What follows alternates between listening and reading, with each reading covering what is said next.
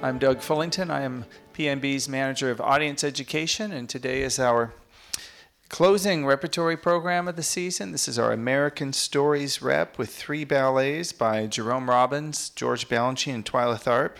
It's quite a lineup of names. And I'll be talking to you about each of these ballets in the order that we'll see them, but want to welcome your questions anytime, and I'll try and leave some time at the end for questions as well. But an exciting day. We also have our season encore performance tonight, which is sort of a gala-type program. It's at 6:30. We have a couple dancers retiring, and we'll be looking back at the season, a couple extra things on the program as well. So if you're up for a double header, you're welcome to come tonight at 6:30. But let's talk about the ballets we're going to be seeing in an hour here. We start with Fancy Free by Jerome Robbins. Really an iconic work in American dance and musical theater history. This was Robbins' first ballet. He created it in 1944 for a ballet theater, which is now American Ballet Theater. They're still going strong, just celebrated their 75th anniversary. And along with Robbins, we have in the credits Leonard Bernstein, composer, and the scenic designer Oliver Smith. So these 3 young men were working together and had a hit with Fancy Free, which then became On the Town. So On the Town came from Fancy Free, the musical, and then the film. It really put these 3 on the American cultural map of the time. And it's nice to see Fancy Free because it's that first iteration of this story and this collaboration between these artists. Robbins also performed in Fancy Free. The role that Seth Orza will dance today is the Robbins role. And the role that Seth's wife, Sarah Orza, will dance today was created by Janet Reed. Janet was dancing for ballet theater at that time and then went on to dance for Balanchine at New York City Ballet and then eventually moved here to Seattle, and she was the founder of our school, the Pacific Northwest Ballet School, in the early 1970s, and she was the one responsible for really getting the staging of that first Nutcracker up in 1975. Were any of you here for that? Lou Christensen Nutcracker? I was here. Okay. I was still in the single digits, but I was here with my folks and my brothers. So that was our first Nutcracker here, and then we're on our 3rd one now. So anyway, nice history with Fancy Free. Just a little bit more about the cast while we're on it. Seth and Jonathan and James are our 3 sailors. Peter Bull made the point that all these guys were born in the same year, and Seth and James from San Francisco have known each other since they were 11 years old. And they met Jonathan when they were 14. Jonathan came out to, isn't it something? Jonathan came out to San Francisco. They were all, some of them were in Death in Venice there, and then Jonathan was training in New York, and Seth and James moved to New York to School of American Ballet, and they all studied under Peter Bull.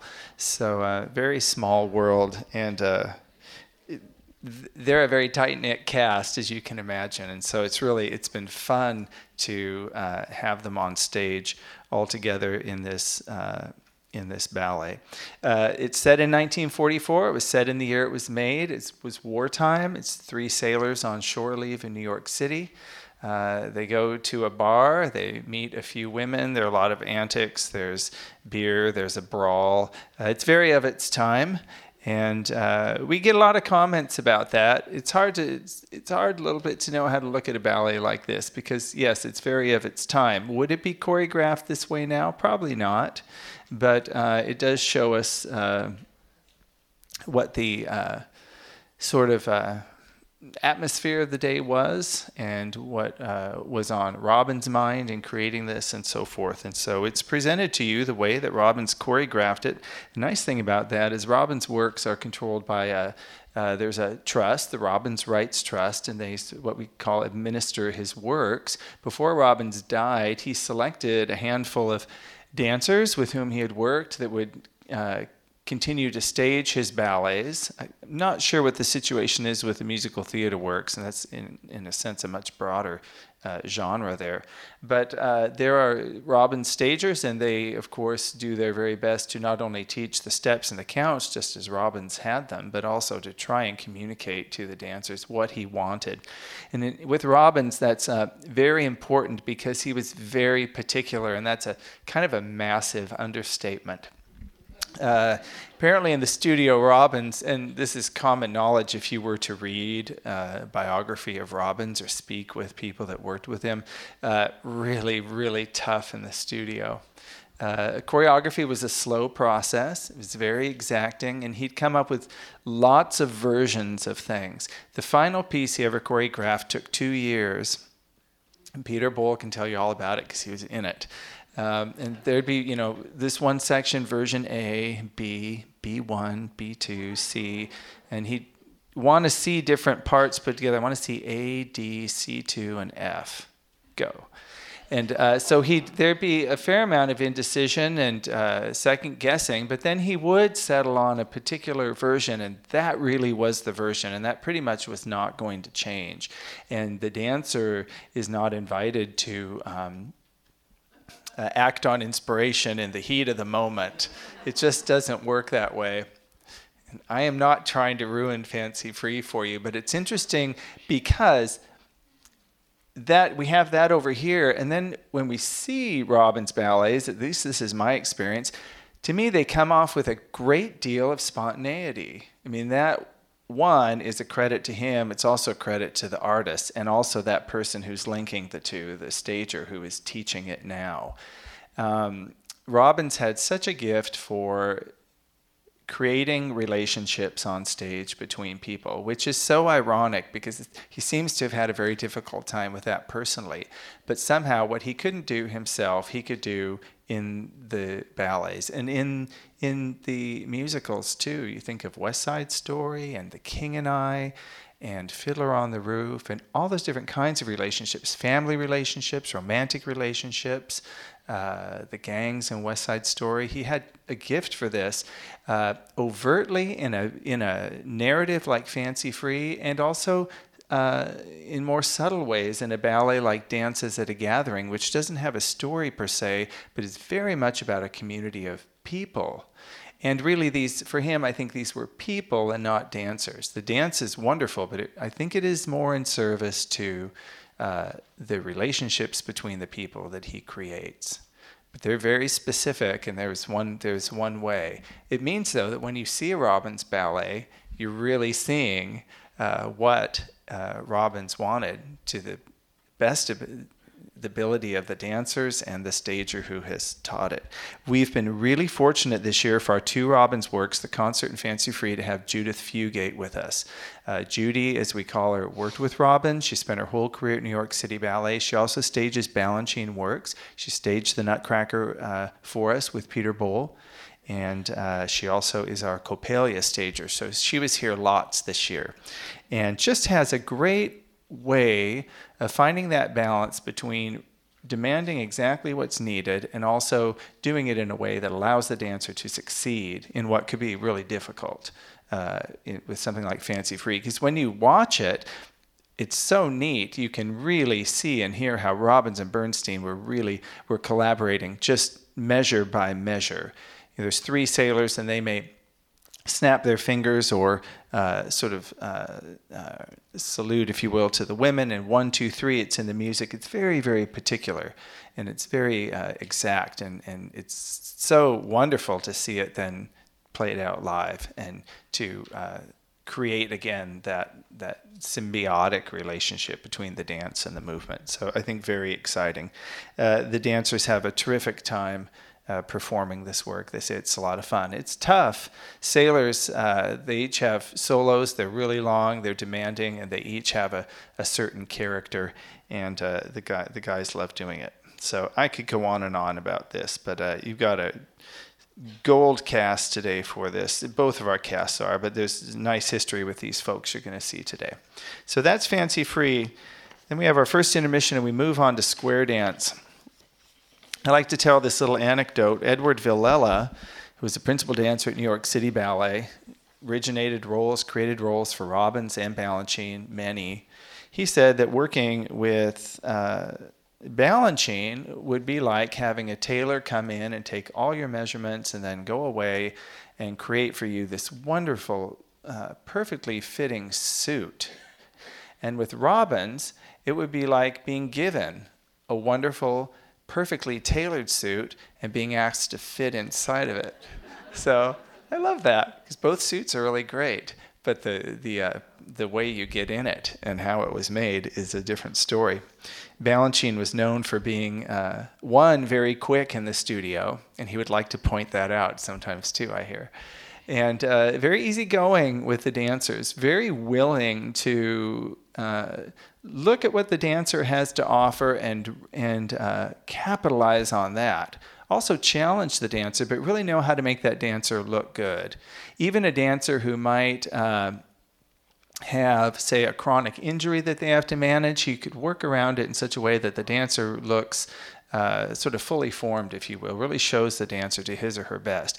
Very willing to alter his choreography over time. He'd come back to something. He might throw out an old dance and create something new for someone, so you get these different versions that become sort of part of history. So a really different way of working from Robbins. Square dance came at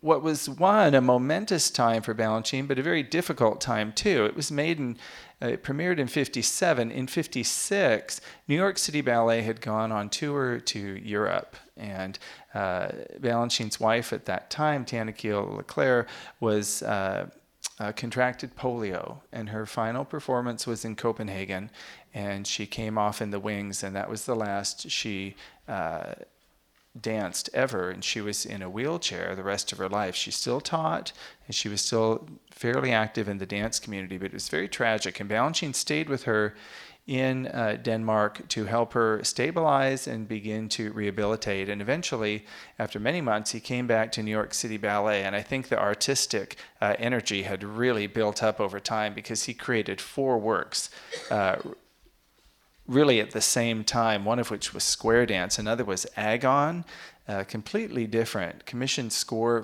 by Stravinsky, considered a modern masterpiece. Another was Gounod Symphony, a big tutu ballet. And I think the other one was Stars and Stripes, but I could be wrong, and I keep forgetting to look it up. But 4 very different works, all in a very short span of time, which nobody really does. That's a pretty tall order to have all of that information and all of that music in you. Square dance, you look at the composers and ask maybe, well, why is this called square dance? Because these are Italian Baroque composers. We've got Vivaldi, we've got Corelli. It's a string orchestra.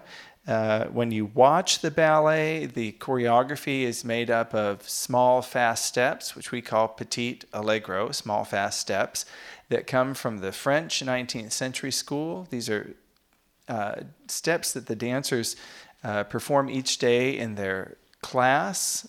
If class is about 90 minutes, they might get to petit allegro at about minute number 70 or so. Your body needs to be warmed up. It's a lot of small jumping. You're using your legs and feet a lot to what we call beat, one beating in front of the other. That gives a sort of fluttering effect. So articulation is very important, strength, pliability, and it's all supposed to be done with what looks like a great amount of ease. In reality, if you're jumping up and down for any length of time, it's pretty tiring. But that's part of the magic of ballet, so to speak. So we have these Italian Baroque composers and this French 19th century choreography, and this thing's called square dance. Well, what Balanchine had done was ask a square dance caller to come in. It was Elisha Keeler, and to call this ballet. So Keeler had to come in to rehearsal and look at these steps, and sometimes could make a connection between that step and a square dance step, and he'd use that in his calling. And sometimes he'd just have to make things up.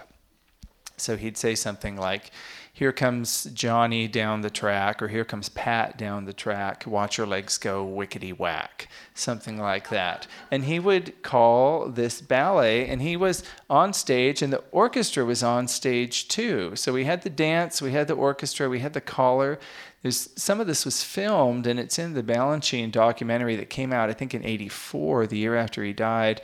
And there's hay bales, and there are carnival lights, and there's dancing, and it was really kind of a show, all these kind of disparate elements, the Italian, the French, the square dance caller, and also some of the patterns, to my eye, patterns of the ensemble recall square dance patterns. I don't know, I did square dancing in grade school. I don't know if any of you have done square dancing, but there's do-si-do, there are group things, there are lines and so forth, and we get these sort of throughout square dance. Another aspect here is simply that Balanchine really loved living and working in the United States. He just loved it. He loved American culture. He loved the opportunities he had here. You know, he grew up in Russia. He came through the revolution and was a dancer in Petrograd, which had been St. Petersburg, in the early 20s. Very difficult time. Hardly any resources. They would, burn the chairs in the theater school just to have heat. It was that kind of situation. Very, day to day, not sure if you were going to make it. He was able to leave Russia and do some guest artist work in Germany in 1924. Eventually was hired by Diaghilev, Serge Diaghilev, and worked for Ballet Russe till 1929, and Diaghilev died. Then Balanchine had a few years where he really tried to make a go of it in Western Europe. He tried Denmark and England and France and just couldn't get anything permanent. And then Lincoln Kirstein from the U.S., who had been following the Diaghilev company and following Balanchine's work, invited him to the States.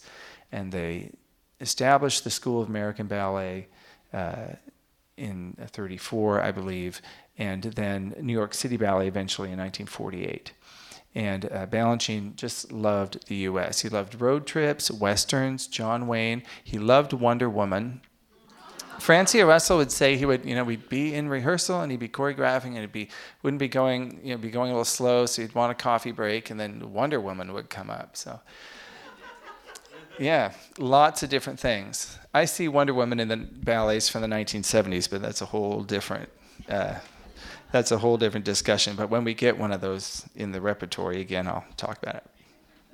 Anyway, so that's square dance. But as Balanchine tended to do, when these ballets would live in the repertory for a while, he would begin to take away some elements that he felt eventually were extraneous. So eventually the orchestra went in the pit, and the caller was eliminated, and any of the sort of accoutrement, if you will. And square dance became a pure dance ballet with the dancers the only ones on stage.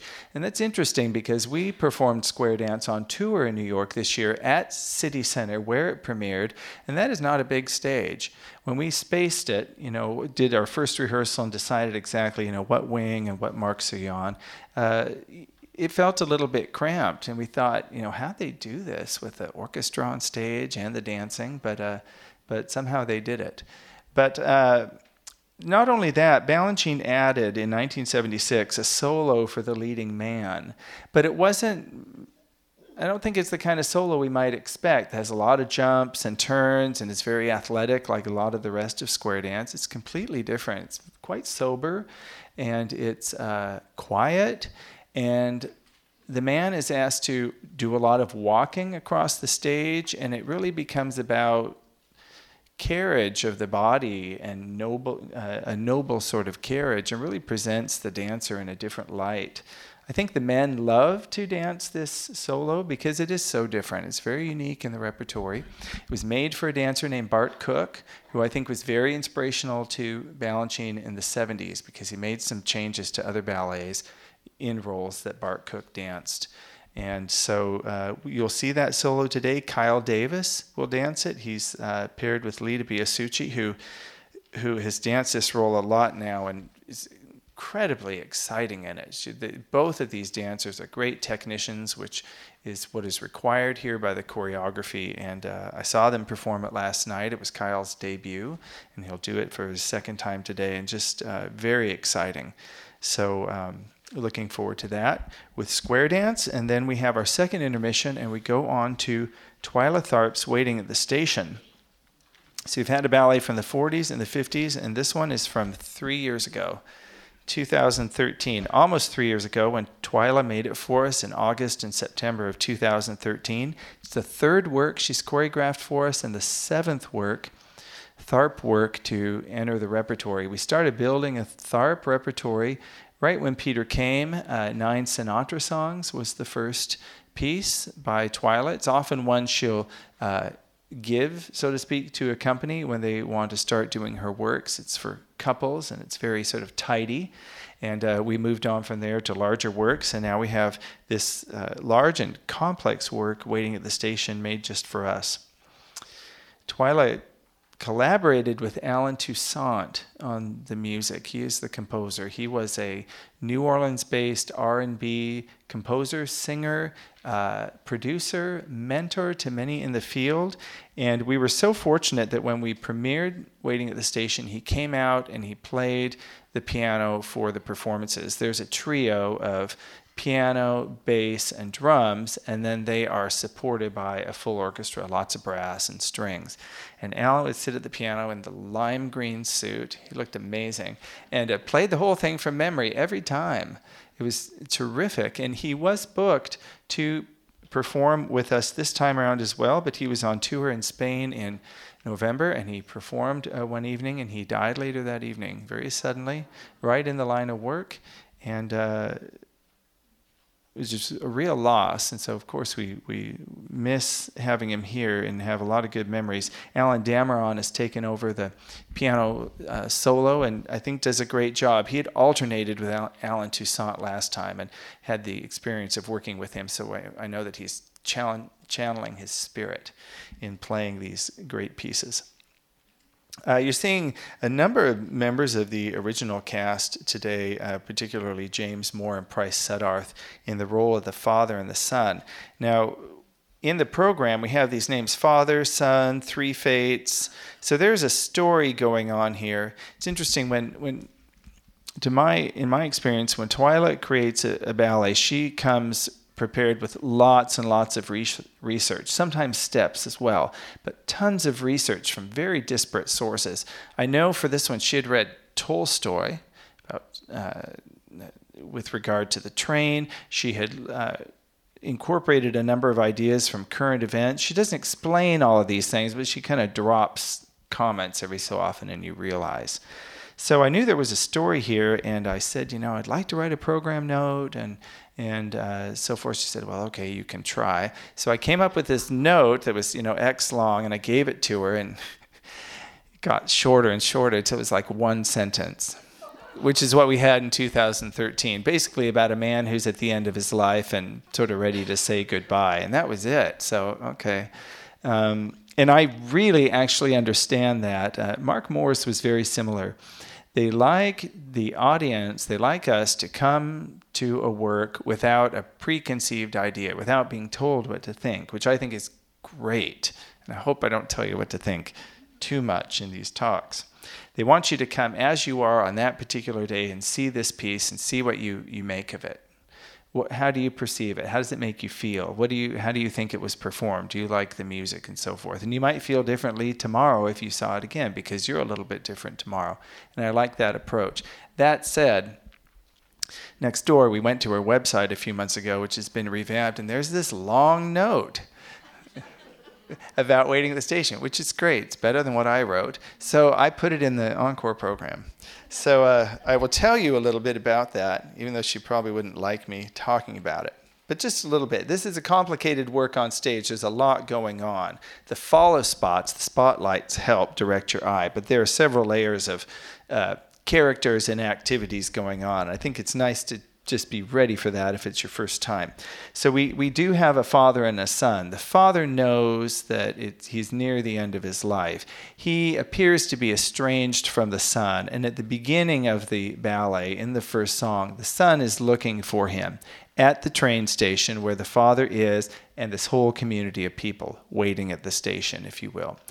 And it's clear the father really doesn't want anything to do with the son. He just tries to push him off and get away from him. So the father's kind of running from the son. The father is also running from three kind of mysterious tall women in gold who really are a glamorous version of the Grim Reaper, I think. They're telling this guy, your time's coming and we're coming for you. So this guy's on the run a little bit. He's agitated, he's nervous.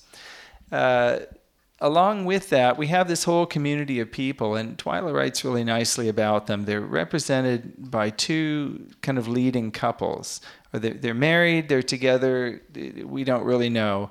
But through their activities, I think she's showing us sort of all the different kinds of situations you get into when you live with people. You have fun together, you fight, you get jealous, you're competitive, you want attention. And so all of this plays out with these two couples. And then on down, then there are two sort of supporting couples with them, and then the whole ensemble of dancers as well. So we have all these many layers here that are woven through. But really, with the father and the son, we follow them. And as we move through these different songs, the father has a change of heart and realizes he would like to reconnect with his son and maybe pass on some of his life experience, which take the form of dance steps, because this is a ballet. And eventually the three fates, the father warms up and becomes accepting of that as well. And so they eventually take him. And then there's a short kind of bridge or interlude section where the son leads a Tharp version of a jazz funeral that goes into a sort of crazy Mardi Gras celebration. But after that, I like this section. It's an epilogue, as Twyla calls it, where she allows the father to come back briefly and kind of make amends, if you will. And he's clearly in a different place. It reminds me of Scrooge on Christmas morning. He wakes up and he's a different person, and he's able to effect some change. And the father's able to do that here. And finally, the train arrives, and he's ready to get on the train. So that is sort of the trajectory of this. And again, probably said way too much. Don't tell Twyla. But she did write the note on the website. So it's nice to know. Another nice aspect of this is the first time we've revived the work after that initial run, and Keon Gaines is our stager. Keon was one of the original dancers in the two couples. William Lin Yi is dancing that role today. And Keon was also Twyla's assistant in 2013 for the choreographic process. She was here for a number of weeks, and Keon was helping her. And once she'd get something done, he'd be responsible for rehearsing it and just really be at her side and hear what she was intending with different parts of the ballet. So it's been really fun for the company to work with Keon, because, of course, we know him so well. He just retired last year. And I think his work combined with the input from those who were in the original cast, particularly James and Price, has really helped us get it right back up to I think, the level that we had it when we originally performed it. So exciting to have this work back in the repertory. So those are our three pieces. And then after the performance, we do have our last Q&A of the season. Peter Bowl will be here with Kyle Davis, who will just have danced the lead in Square Dance, and Kyle's also in the ensemble of Waiting at the Station, so there will be lots to talk to him about. Kyle also has a ballet of his own going on the Next Step program on Saturday, performed by the professional division students in the school, so a lot going on there. So come on down here for that after the performance. And we have a few minutes for questions if you'd like to ask anything. Yes, please.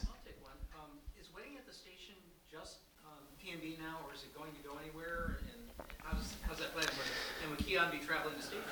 Right, all good questions. Is any other ballet company going to perform Waiting at the Station? I think it's just about to go out of exclusivity, because I'm guessing, and I haven't seen the contract, that there are 3 years when we'd be the only company to perform it. And there have been some people have come to watch it, have traveled here to watch it, but we haven't taken it on tour yet. And if we do that, then that will give it more exposure.